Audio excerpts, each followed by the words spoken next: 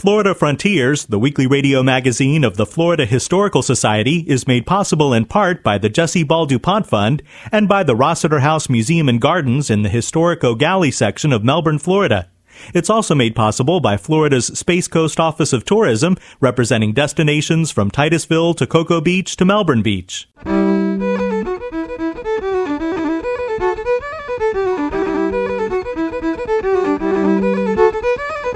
This is Florida Frontiers, the weekly radio magazine of the Florida Historical Society, on the web at myfloridahistory.org.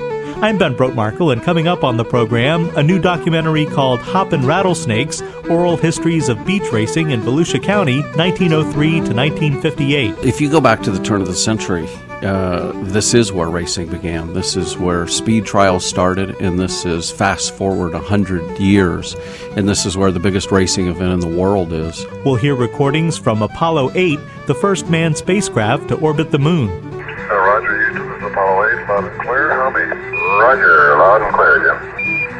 And we'll discuss the Gulf Archaeology Research Institute. All that ahead on Florida Frontiers. I had 6 brothers, and they were always working around the cars. At that time, they were Model A's and Model T's and so forth. After I got married, we bought a house, and it was about 1.5 miles away from Motor City Speedway. We said, let's go to the races and see what they're all about. They happened to have a powder puff race. Those girls, they were wrecking each other. They were running into the wall. They had no pattern. I made the remark to my husband, I said, if I couldn't drive any better than that, I wouldn't be out there. So the next week, we decided to go to the races again. But he didn't say anything to me. He just said, let's go by the pit area and go look at the cars. We got to one car, and he says, okay, Smarty. He says, see this car? You're going to get out there and run it. I said, uh-oh. That's female race car driver Vicki Wood, who was born in 1918 and raced at Daytona Beach in the mid-1950s. Vicki Wood was one of the drivers interviewed for the new documentary film Hoppin' Rattlesnakes, Oral Histories of Beach Racing in Volusia County, 1903 to 1958. The film features new interviews with drivers, mechanics, and others associated with racing, as well as archival footage from the Halifax Historical Society. Auto racing is very popular today, and Daytona is a focal point for the sport. Historian and film producer Leonard Limpel says that when auto racing started on the beach in Volusia County in 1903, it was essentially an amusement for wealthy people. The automobile had been around, but the problem was it was just a play toy for the rich, basically. You had to be very wealthy to own an automobile. It's really not until 1914, 1913, when Henry Ford invented the long assembly line, that the price of the automobile dropped dramatically. And by the 1920s, it was a car of the middle class. But that wasn't true. And in 1903, when racing started here on the beach, you had basically very wealthy Northerners came down and stayed at Ormond Hotel, and they took their cars out on the beach and started racing. Racing quickly grew from a casual pastime for the rich to a popular sport enjoyed by people from every economic background. People came from around the world to race on the hard-packed sand of Ormond Beach and Daytona Beach. Archival footage of beach racing at the Halifax Historical Museum provided an opportunity to celebrate Volusia County's racing history in a film documentary. Leonard Limpel. It really started out as a very modest project. I'm on the board of the Halifax Historical Society, and we have a museum on Beach Street, and we have lots of stills and footage of racing, but it's just sitting there in the library, and it's not really in a situation where it could be used easily. The average person can come in and get an idea of what it was like. So I thought it would be really nice if we took some of that footage and stills and put it into a documentary format that people could come into the museum and look at in, let's say, 20 minutes video. So that's how the idea started. With funding from the Daytona Beach Racing and Recreational Facilities District, the project expanded into an almost hour-long production looking at the evolution of racing in Volusia County. Producer and director Eric Breitenbach. Yeah, and I think what we found was that there were kind of two periods of racing between 1903 and 1958. There were the speed trials that started in 1903. Those were fascinating. The beach was a very wide and long beach. It was 500 feet long at that time, or 500 feet wide at that time, and 27 miles long, and it was completely flat. So it was possible to race a car at a high rate of speed on that beach. That occurred for about 20 years or so. The beach shifted at that time. It got narrower and it got bumpier, and that's when they moved the speed trials to Bonneville, Utah. But in that period of time, there were some extraordinary people that came, both American and primarily British. There was a great rivalry between the Brits and the Americans at that time. And I believe the final record that was set here in Daytona was 297 miles an hour by Malcolm Campbell, the British speed racer. The second part of the history was the stock car racing, which included oval racing, as Len alluded to before, a kind of version of the speed trial. It was a measured mile speed trial, and even things like barrel racing. And then, of course, NASCAR was formed in 1947 as part of that stock car era. Fane Lavelle is director of the Halifax Historical Society Museum, where the documentary Hoppin' Rattlesnakes will have a permanent home. She says racing began as a friendly competition between men. Flagler built a trellis from the mainland across to his hotel and started bringing people down from the north, and they would bring their new toy called an automobile. This was 1902. What they found is when they went down to the beach and they took bicycles down to the beach, the bicycle tires did not go down in the sand. So when the cars came down on the train, they unloaded the cars because the train pulled up right in front of the hotel. They thought, aha, what if? What if the car tires didn't go down in the sand either? And they didn't. So they started running their little cars, their little toys, up and down and up and down. The way the racing truly started, guys, it was a guy thing. My car is faster than yours. No, it's not. Yes, it is. No, it's not. Yes, it is. No, it's not. We'll just see. And that's how the races started. Two guys get down to the beach to see which car is the fastest, and races are born. Historian and film producer Leonard Lempel is pleased that the new documentary preserves the memories of people who actually experienced beach racing in the first half of the 20th century. What the film actually focuses on are the people. We did a series of interviews with some of these drivers who raced on the beach. And this is between 1903 and 1958. So most of the people that we interviewed are in their 80s and 90s. And this is really the last chance to get these people to tell their story. And it's just so much more interesting than secondary sources, to have these primary sources, people who actually were involved. And I think one of the best aspect of the film is that these interviews capture that the excitement of beach racing. That they were there, they participated in it, and it's their story.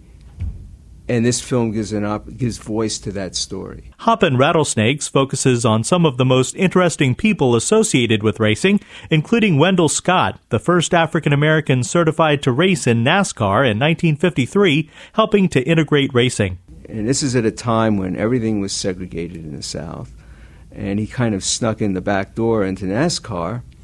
But to Bill France's credit, he remained a certified driver, and was treated with respect by Bill France.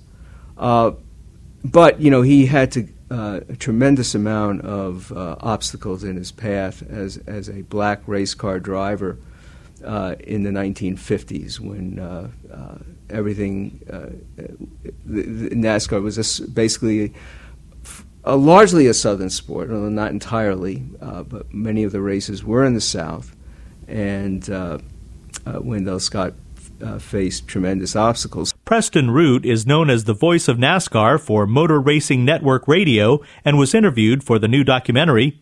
He says that since Daytona is so prominent in auto racing today, it's important to preserve the origins of the sport. Well, if you go back to the turn of the century, this is where racing began. This is where speed trials started, and this is fast forward 100 years, and this is where the biggest racing event in the world is.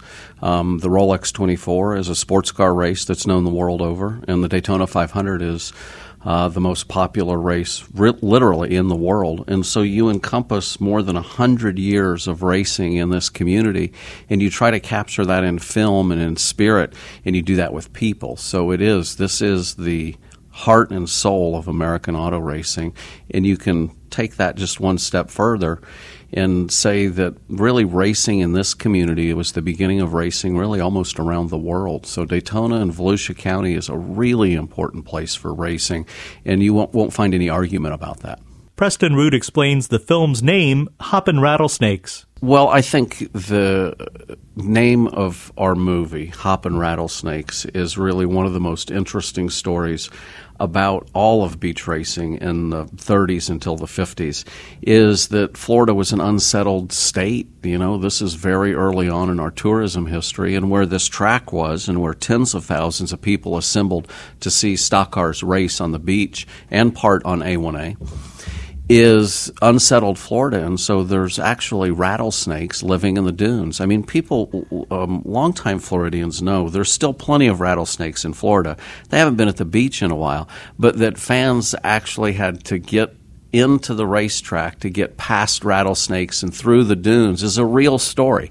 It's also a really interesting story in the fact that it wasn't the promoters at the time weren't beyond warning people to not sneak into the track through the sand dunes where the rattlesnakes were. So these signs that said warning rattlesnakes in dunes kept people from sneaking into the track, and they'd have to buy their ticket and sit in the grandstand. So the title itself is an interesting story. The documentary film Hoppin' Rattlesnakes, Oral Histories of Beach Racing in Volusia County, 1903 to 1958, looks at the origins of auto racing in Florida. You got a fast car. Is it fast enough so you can fly away?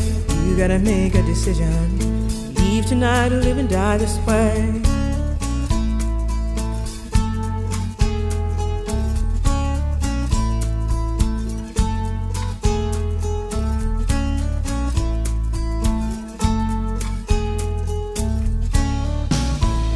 This is Florida Frontiers, the weekly radio magazine of the Florida Historical Society. I'm Ben Brotmarkle.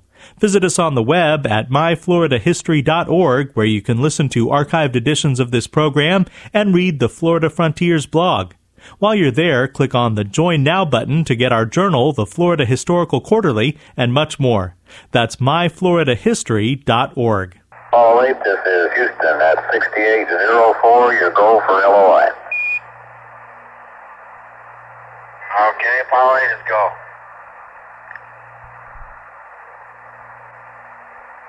Oh, 8, Houston, you're riding the best one we can find around.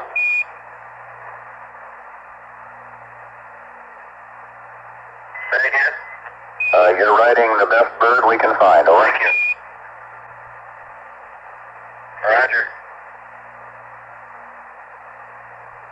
It's a good one. Okay. That's a recording from the Apollo 8 mission, which was launched from Cape Canaveral, Florida on December 21st, 1968. Joining us now is Ben DiBiase, Educational Resources Coordinator for the Florida Historical Society and archivist at the Library of Florida History in Cocoa. Ben, you have a unique record here of the Apollo 8 mission, which was the first manned spacecraft to orbit the moon. Yeah, that's right. We're talking about Apollo 8, which was the second manned space mission of the Apollo program. The first mission essentially just orbited the Earth. But Apollo 8 actually left Earth's gravitational pull and headed towards the moon. So we had 3 astronauts in a small capsule that traveled tens of thousands of miles around another celestial body. So it was really an interesting interesting experiment. And later on, the astronauts even explained that they understood there was really only a 50-50 chance that this would have worked. So they were kind of venturing into the unknown. But the astronauts lifted off on December 21st from Cape Canaveral, from the east coast of Florida, aboard a Saturn rocket. They separated from the rocket and then started heading towards the moon. It took about 3 days actually to travel from Earth to the moon's surface, or to get around the gravitational pull of the moon. And most of that time was used up with basically keeping track of where they were, because again there was a lot of experimentation here, and the astronauts really had to stay busy with a lot of calculations and navigation, because they really had to keep track of where they were. So the mission lasted from December 21st. They landed on December 27th.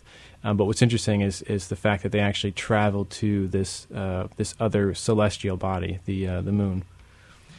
Now, you have a reel-to-reel tape here from NASA, and I've been in radio long enough to remember actually working with reel-to-reel tape and razor blades and taping, splicing the tape together.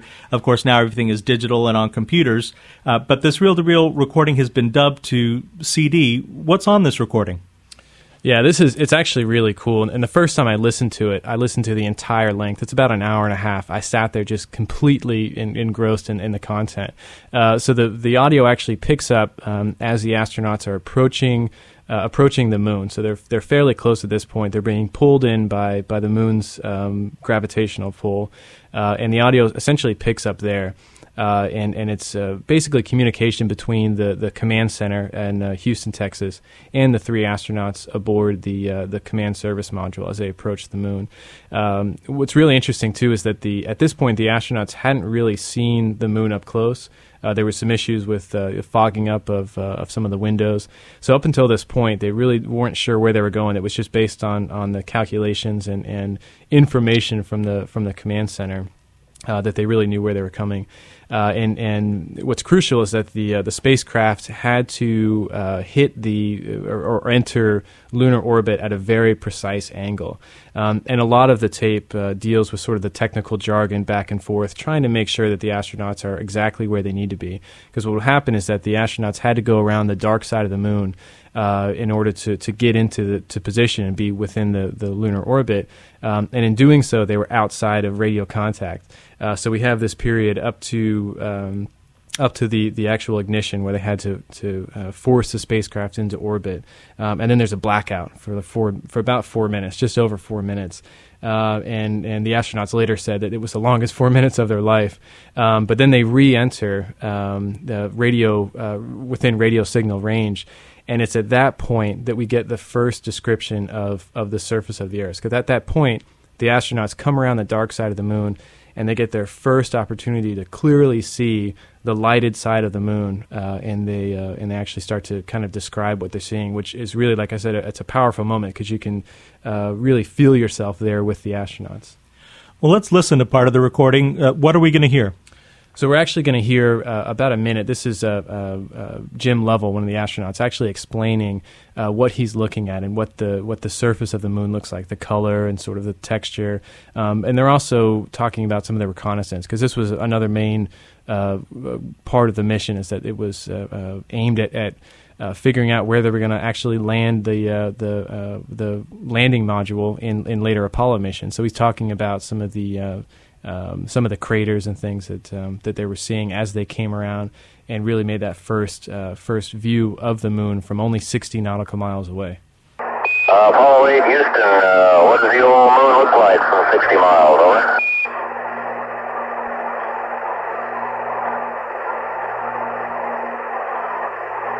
Okay, Houston, the moon is essentially gray, no color. Looks like plaster of Paris, or sort of a grayish beach sand. We can see quite a bit of detail. The Sea of Fertility doesn't stand out as well here as it does back on Earth. There's not as much contrast between that and the surrounding craters.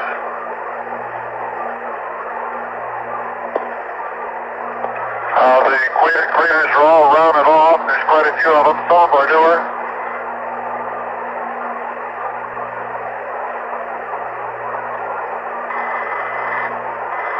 look like, especially the round ones, look like hit by meteorites or projectiles of some sort.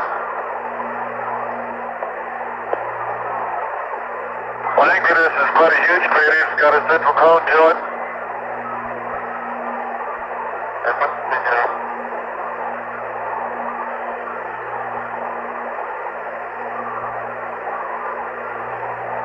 The walls of the crater are terraced, about 6 or 7 different terraces on the way down.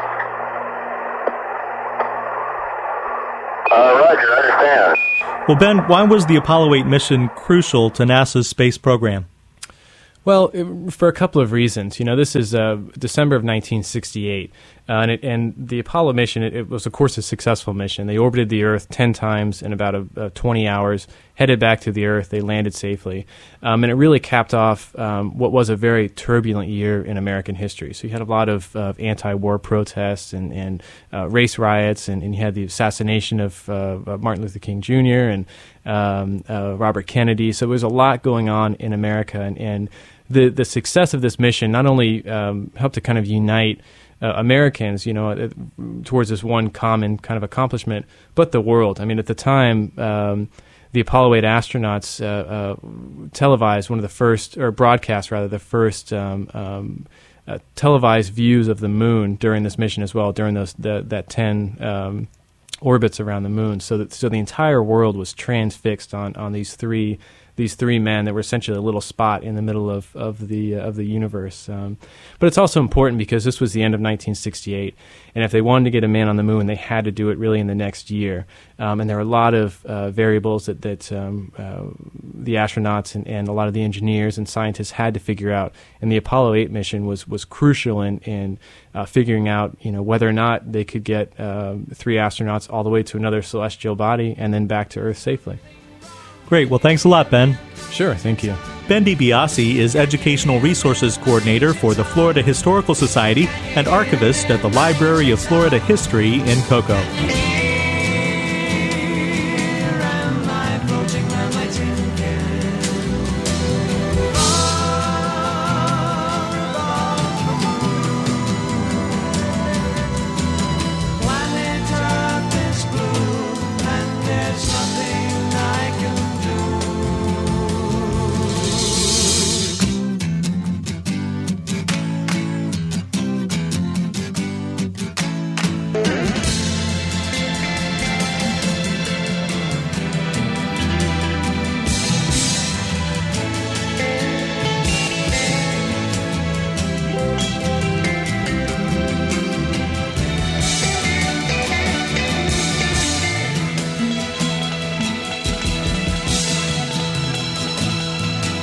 This is Florida Frontiers.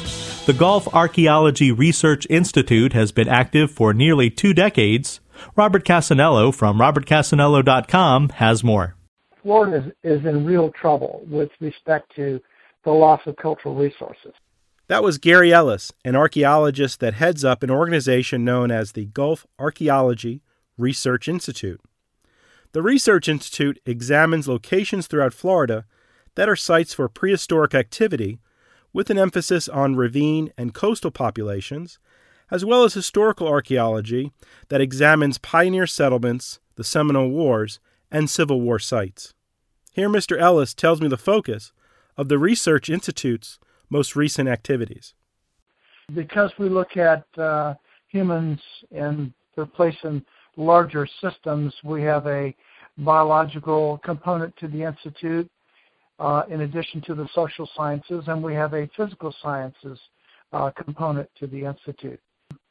Bringing all this information together on archaeological and historical research allows us to look at sites in the past that are threatened, that are potentially significant in new and better ways, particularly with respect to long-term interpretation and melding natural resource values with cultural resource values.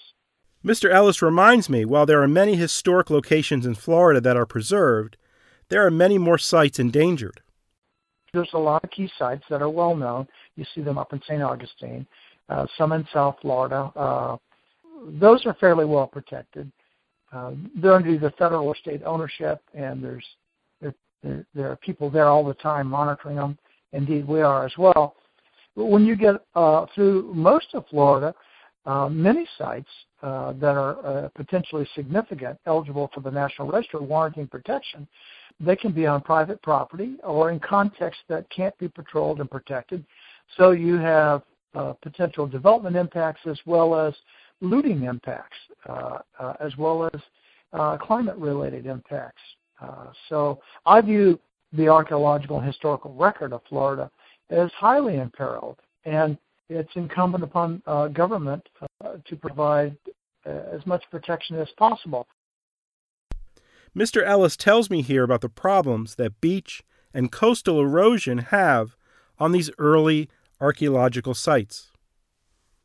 Coastal erosion is the kind of problem that you know it's there, and you're just waiting for the next storm to come and go and get out of the way. And you're praying that you don't have coastal surge, and you're praying that, for example, the shell middens and sites that are well represented along the west coast of Florida represent, in some respects, the acme of architectural development and cultural complexity in Florida's prehistory, at least in late prehistory.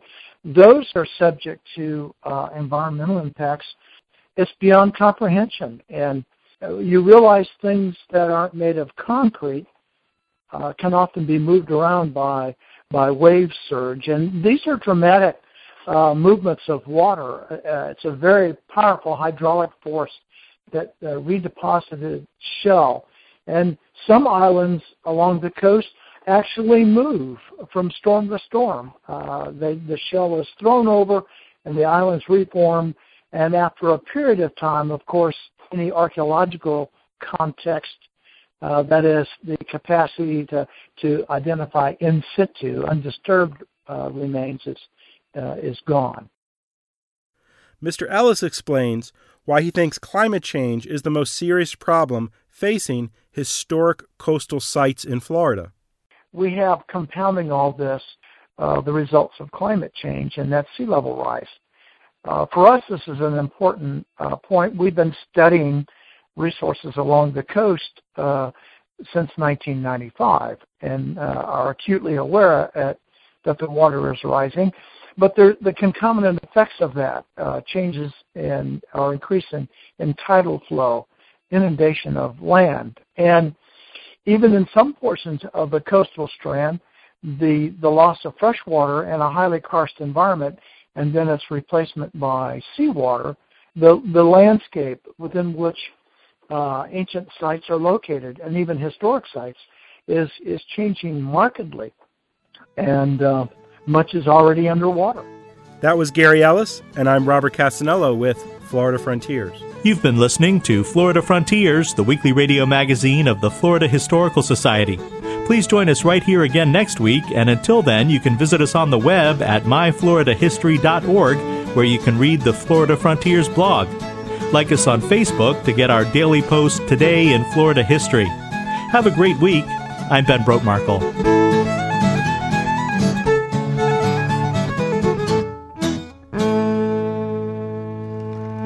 Florida Frontiers, the weekly radio magazine of the Florida Historical Society, is made possible in part by the Jessie Ball DuPont Fund and by the Rossiter House Museum and Gardens in the historic O'Galley section of Melbourne, Florida. It's also made possible by Florida's Space Coast Office of Tourism, representing destinations from Titusville to Cocoa Beach to Melbourne Beach.